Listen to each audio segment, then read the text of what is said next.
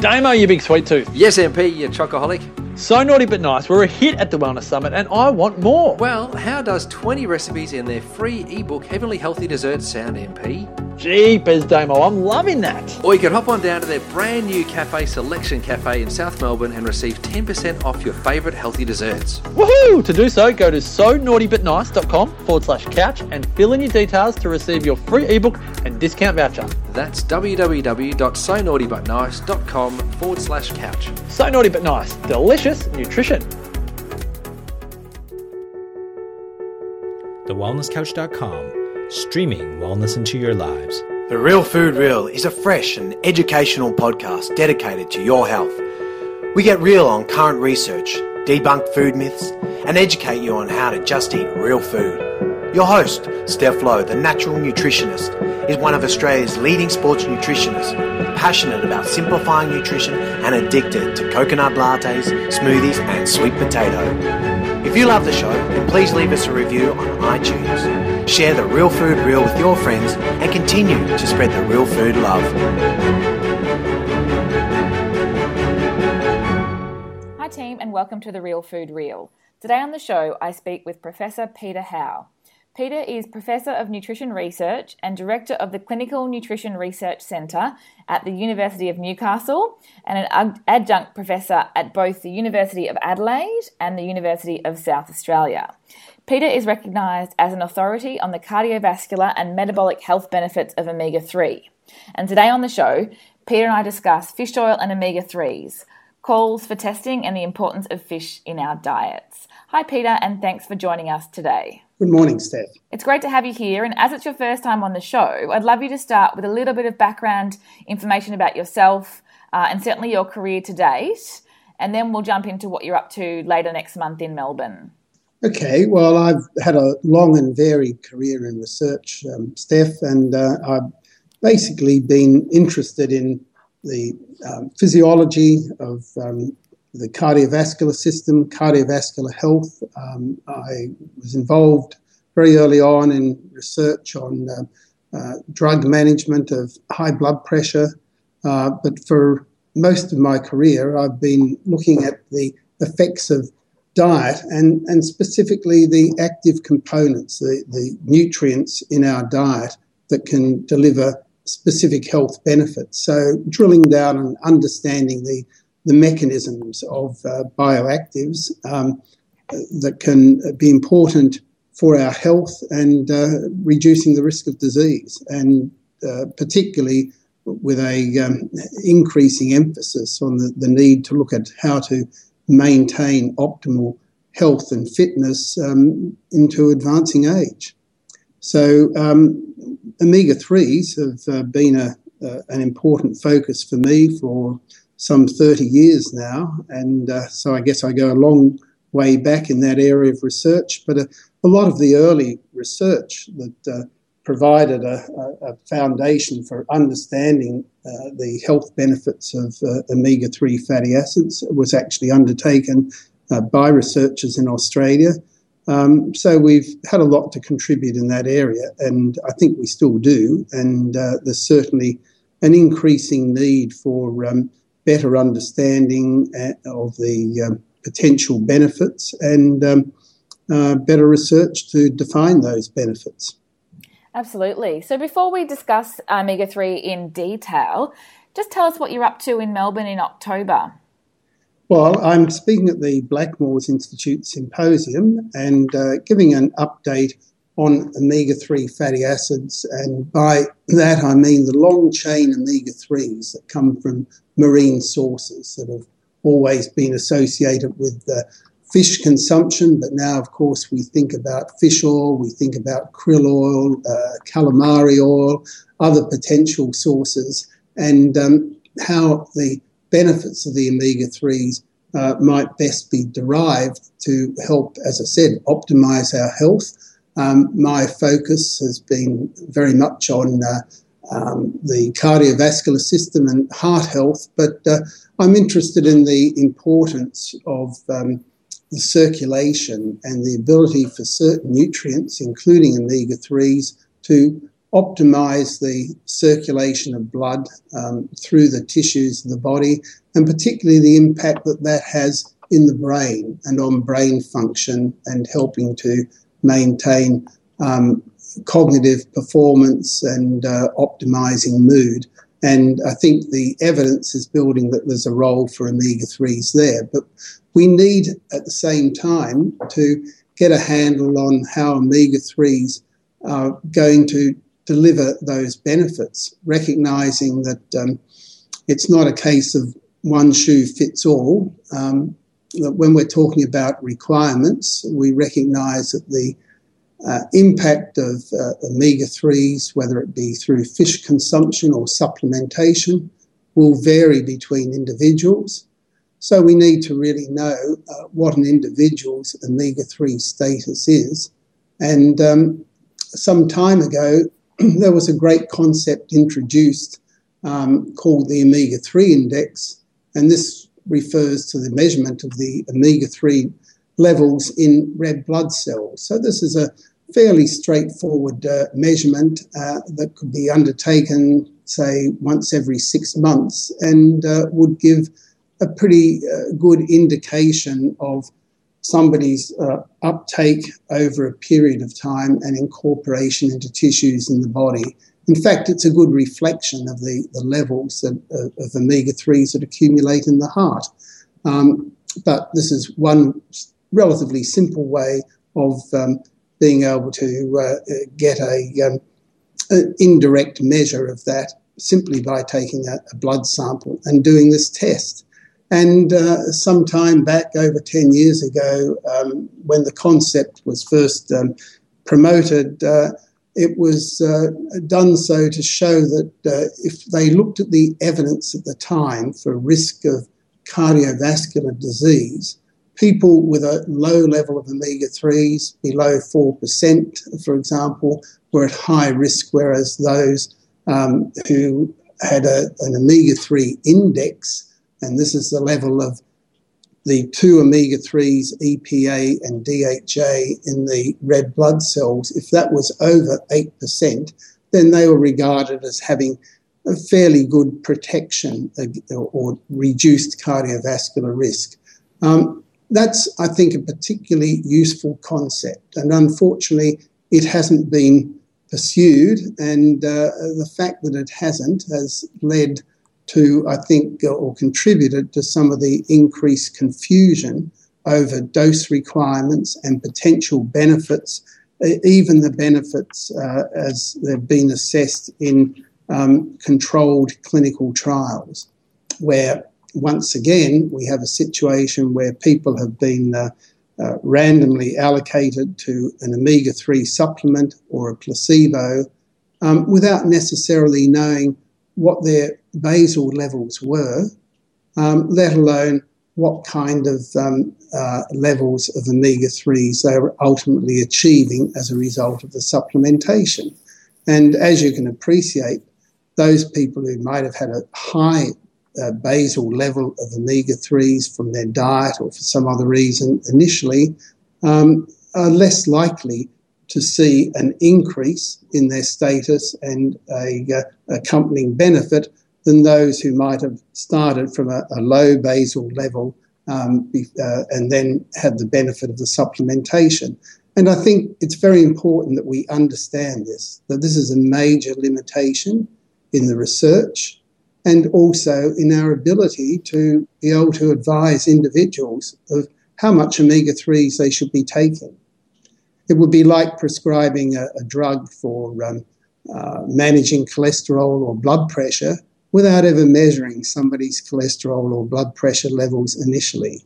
And that is why I'm putting the case that it's important that we look at the benefit of using this potentially useful marker of omega-3 status in an individual, and then see how that relates to the improvement of health status when people increase their intake of omega-3s accordingly, and whether it be by consuming fish or consuming fish oil supplements. at the end of the day, we want to see the omega-3 levels as reflected by this blood biomarker at a level that will be consistent with good health. And as I said, we've already got an indication of what sort of levels are likely to be consistent with cardiovascular health and reduced cardiovascular risk. We know that the same concept is also likely to apply to some of the other benefits, including anti-inflammatory benefits and possible benefits for mental health and cognitive function. So I think we ought to really start focusing on the biomarker, both in terms of future research and in terms of patient management. I absolutely agree. I think the Omega Index is something that most people are going to be really interested in, because they're going to want to know their personal status and obviously what they can do to improve that. So is it available anywhere? Well, not at this stage. People are able to send a blood spot taken with a simple finger prick over mail it to Europe or to the US to have the result analysed. But that's actually not as simple or reliable a means as taking a blood sample and measuring the level directly in a fresh blood sample. Yeah. And it would be so much easier if this test were available as part of a routine check that GPs undertake when they're assessing somebody's cardiovascular health status. So, for example, if when blood lipids, cholesterol levels or blood sugar is being measured, it would not be a major impost to include in that assessment a measure of the red blood cell omega-3s. But it's not being done at the moment because it's not being promoted or requested. Yeah, I think you raise a good point there, and certainly it's something that we hope to see in the near future, particularly because we know the benefits of omega-3 are huge, as you've mentioned, with certainly the heart disease and stroke benefits, but the inflammation and mood disorders, I mean, that's absolutely huge in terms of offering a natural intervention that we seem to be potentially missing out on at this stage. Yeah, well, that's where we need some more research. But at this stage, it's the evidence for the association is not really there. We have some preliminary evidence from research that we've conducted in Adelaide that's being published now, looking at the effects of omega-3 supplementation in a variety of mental health conditions, from children and adolescents with ADHD through to elderly people who've been diagnosed with mild cognitive impairment, and looking at impacts on their cognitive performance and at the same time at mood. And in those intervention trials, the evidence for a direct effect in relation to the supplementation was limited. But when we then looked at the relationship between those who responded and the change in their omega-3 index, or at least the levels of these important long-chain omega-3s, particularly DHA in the red blood cells, then we found quite strong associations. So we were seeing significant improvements in attention and learning capabilities with the children with ADHD, and also in the elderly people with the mild cognitive impairment, when we related change in performance to the increase in the DHA level in the red blood cells. So clearly we need to have this sort of measure incorporated into our research to be able to better define the benefits that can be achieved. And we also need to then quantify as best we can the relationship between the increases in the long-chain omega-3s in the blood biomarker and the level of benefit or risk, as the case may be, as has been done, as I said, over 10 years ago now in relation to cardiovascular health. And it's interesting that the evidence that's been derived more recently from clinical trials to try to better define whether or not omega-3 supplementation is going to reduce the risk of cardiovascular disease or mortality, particularly from coronary heart disease. Unfortunately, the results of recent trials have been relatively inconclusive.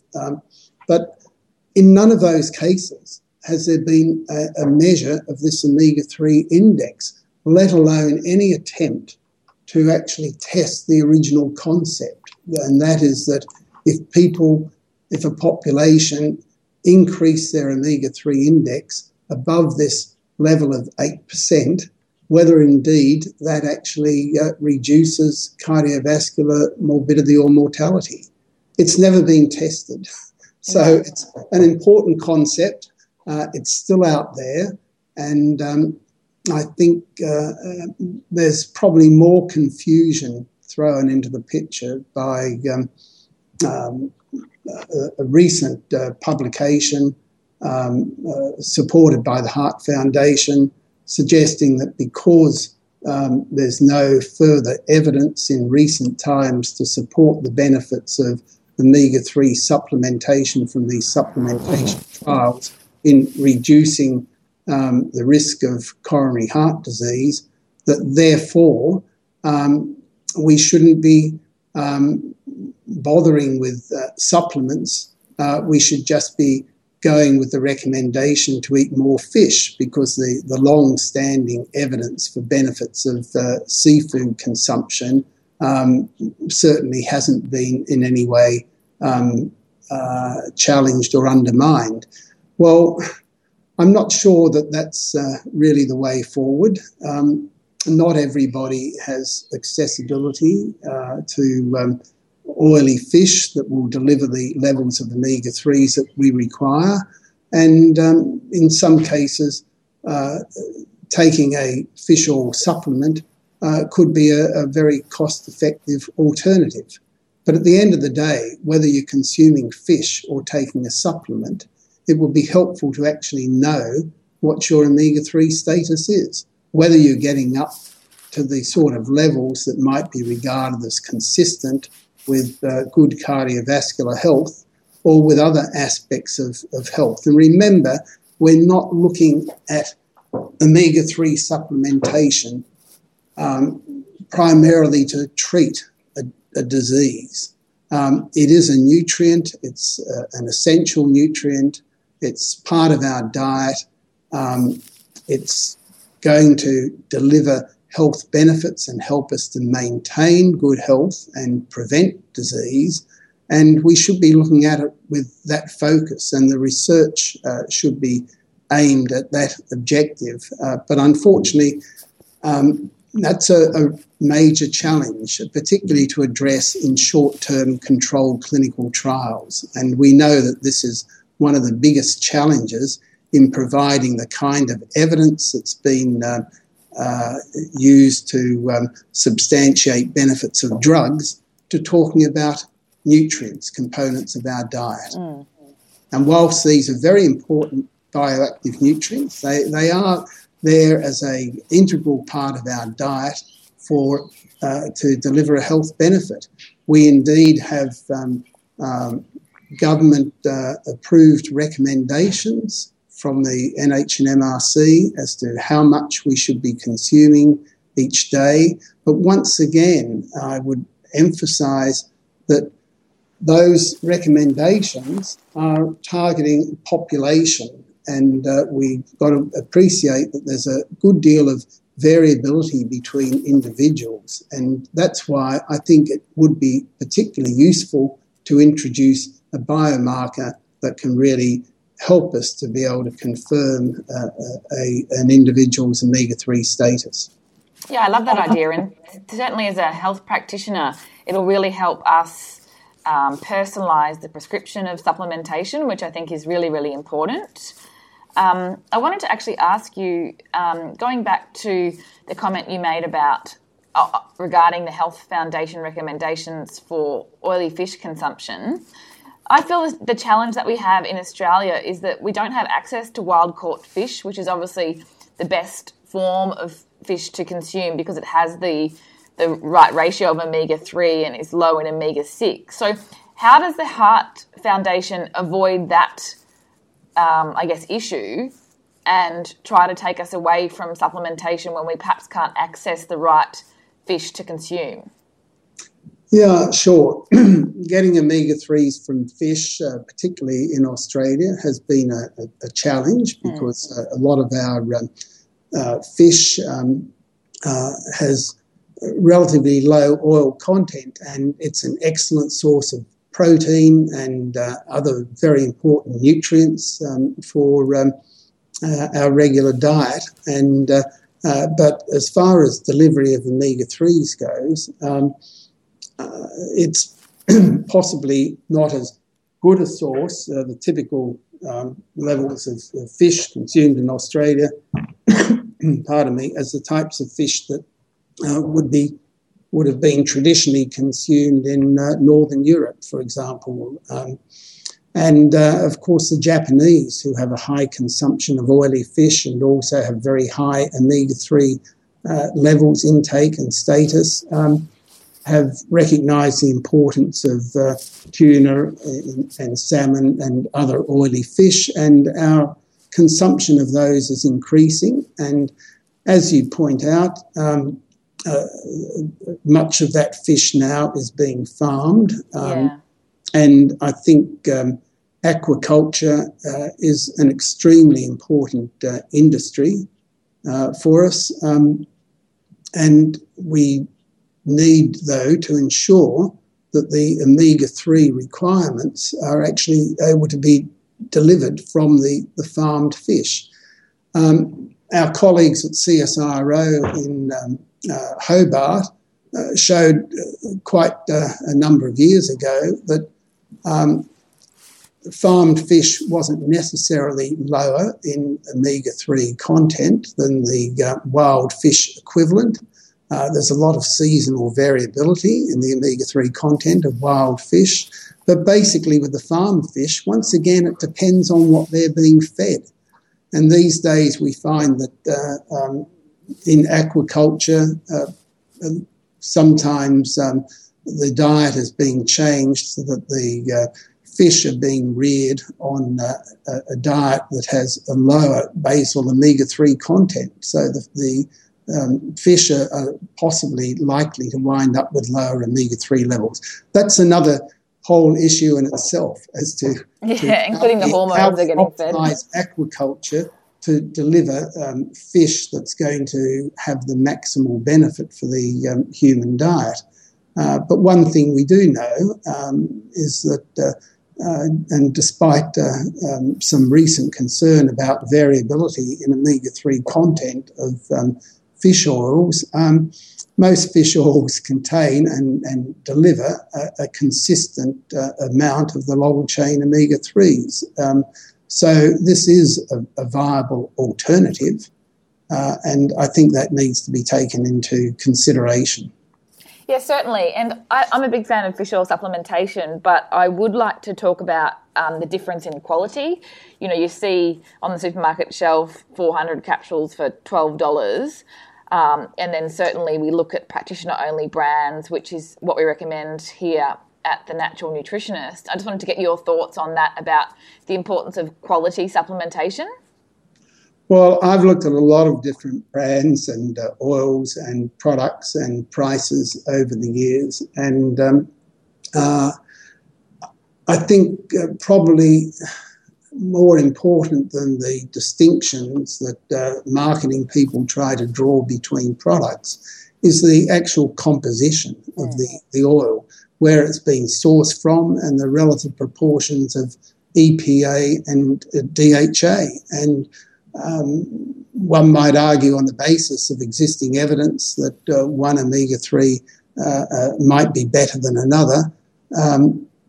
And I've found from the research that we've conducted over the years, predominantly with tuna fish oil, which is a rich source of DHA with a lower level of EPA in, that this has been very effective. And I think we can attribute a lot of benefits potentially to the DHA in fish oil. And yet the oils that have been marketed to the greatest extent in Australia have come from the North Atlantic waters in many cases, and they have a higher relative proportion of EPA to DHA. There are benefits of both long-chain omega-3s, but my personal preference in many cases would be to have a higher intake of DHA, and that also reflects what one would predominantly consume in eating fish, because the flesh of fish contains predominantly DHA in the membrane phospholipids.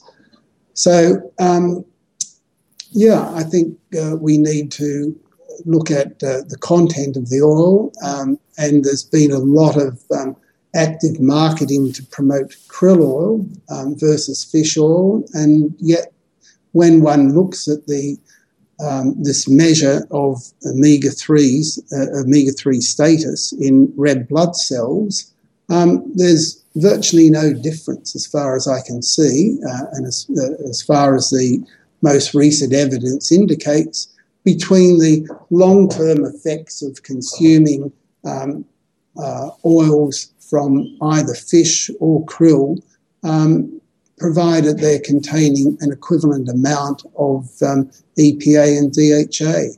The ultimate increase in omega-3 status, as reflected by the red blood cell concentration, is virtually identical.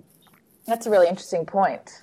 And it's also the same position reported a good many years ago when the omega-3 index was first used to assess the effects of regular fish consumption versus fish oil supplementation at the same omega-3 levels. The omega-3 index rose over a period of 4 months or so in an almost identical fashion. So, if one is looking at omega-3s alone, then there is no benefit to be seen in consuming fish versus obtaining the same level of omega-3s from a fish oil capsule. But of course, we recognise that fish contains and is delivering as a food a far wider range of nutrients other than the omega-3 fatty acids. Yeah, of course, absolutely. And what about, I know it's a hard question to answer when we aren't able to measure someone's index, but have you got some comments to make on dangerously high doses? Is that possible? Well, the recommendations that our government has adopted and I guess have been recognised worldwide are an upper limit of 3 grams of omega-3s. And if you wanted me to translate that roughly into fish oil, the sort of typical basic fish oil that's encapsulated and sold in our shops, in other words, not the concentrated form, but the standard triglyceride form, is roughly 30% omega-3. So if we were talking about 3 grams of omega-3s per day as an upper limit, then that would equate to about 10 1 mil capsules of fish oil. So that is a nominal upper limit for safety. We know that in some instances, if people are susceptible to bleeding or are undergoing surgery, they might be advised to reduce their intake of fish oil or temporarily cease that. in much the same way as they would be recommended, to stop taking aspirin if there was an increased heightened risk of bleeding. There's no evidence to indicate that there's any greater risk with omega-3s than there is with a single tablet of aspirin. So, and as of course we know, there's the beneficial effect there in terms of helping to prevent blood clotting as a cardiovascular risk. There are different levels of intake in different populations throughout the world, and in some cases we know that the intake has been higher than that level, but I think that's a fairly high upper target, and there are very few populations that would be within 10% of that level. So for an individual to have an extremely high intake that will put them at risk, that's unlikely to be the case. Except, of course, for people who have been prescribed higher levels of omega-3s by their doctor. And this certainly happens in some instances of treating rheumatoid arthritis, where intakes at or above 10 grams a day have been recommended, or even the recommendations to treat high levels of triglycerides. A physician might recommend a intake higher than 3 grams per day. But for the typical consumer wanting to take omega-3s to optimise their health and reduce risk of disease, then I think the recommendations that have been made by not only the Heart Foundation initially, but by other authorities throughout the world and also by the NHMRC, tend to range between about 250 to 500 milligrams per day. And that is, I guess, somewhere between 1 or 2 standard capsules of fish oil. But bearing in mind that people will be consuming a certain amount of long-chain omega-3s from other sources in their diet, then they may or may not require any level of additional supplementation. Certainly if they follow the Heart Foundation recommendations to eat an appropriate amount of oily fish, they should be able to achieve the desired level. But as I said, it varies with individuals, and at this stage the omega-3 status of individuals is not being assessed on a general basis. And so you're saying that 3 grams is perhaps, a conservative recommendation, but some GPs might be recommending upwards of 10 grams a day. What would be the dangers of... I'm not sure that GPs are doing that. Okay. But I do know that in 1 or 2 cases, rheumatologists have been recommending higher levels of supplementation, and that's certainly been the case with Dr. Cleland and colleagues in Adelaide, who've, I think, had significant success with management of rheumatoid arthritis with high levels of omega-3 supplementation. But this is treating and managing a specific disease state, and not what we really want to focus on, which is how to optimise the health of the community. Yeah, absolutely. I still find it really interesting, though, I think, in terms of what's possible. I guess we need the research to support it first.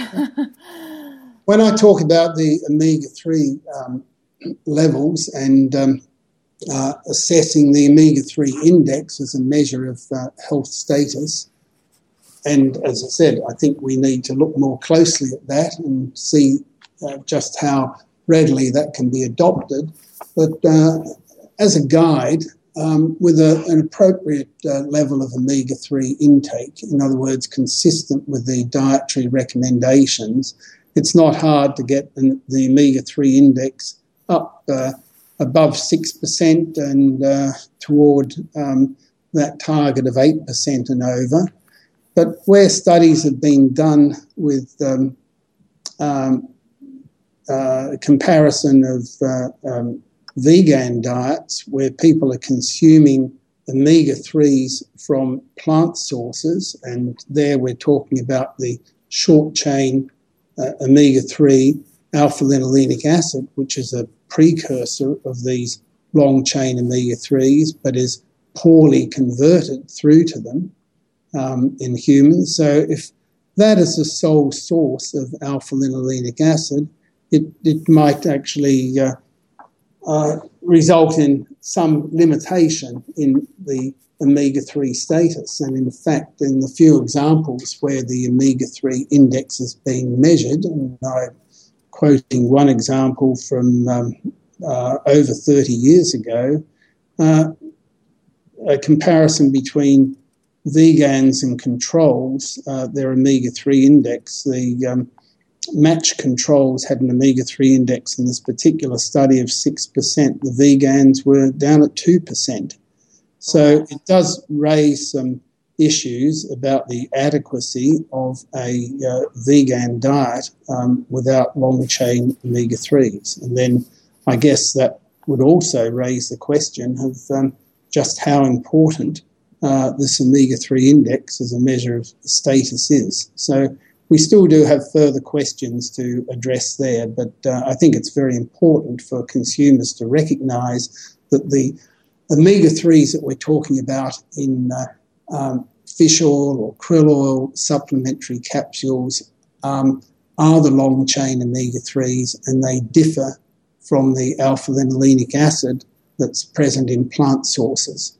Now, having said that, CSIRO have developed and patented new plant sources of long-chain omega-3s. So it will be possible in the future to actually obtain omega-3s from plant sources, the long-chain omega-3s directly. But that's another story. That is another topic altogether, although very interesting. It's been absolutely fantastic to have you on the show today, and I think obviously exciting times for research, and I look forward to seeing more about the Omega Index and certainly being able to use that in our clinic. Thanks, Steph. It's been great to speak to you, Peter. I'll talk to you again soon. This has been a production of TheWellnessCouch.com. Check us out on Facebook and join in the conversation on Facebook.com/The Wellness Couch. Subscribe to each show on iTunes and check us out on Twitter. The Wellness Couch, streaming wellness into your lives. Whilst the Wellness Couch presenter endeavour to provide accurate and helpful information to their listeners, these podcasts cannot take into account individual circumstances and are not intended to be a substitute for health and medical advice from a qualified health professional. You should always seek the advice of a qualified health professional before acting on any of the information provided by any of the Wellness Couch podcasts.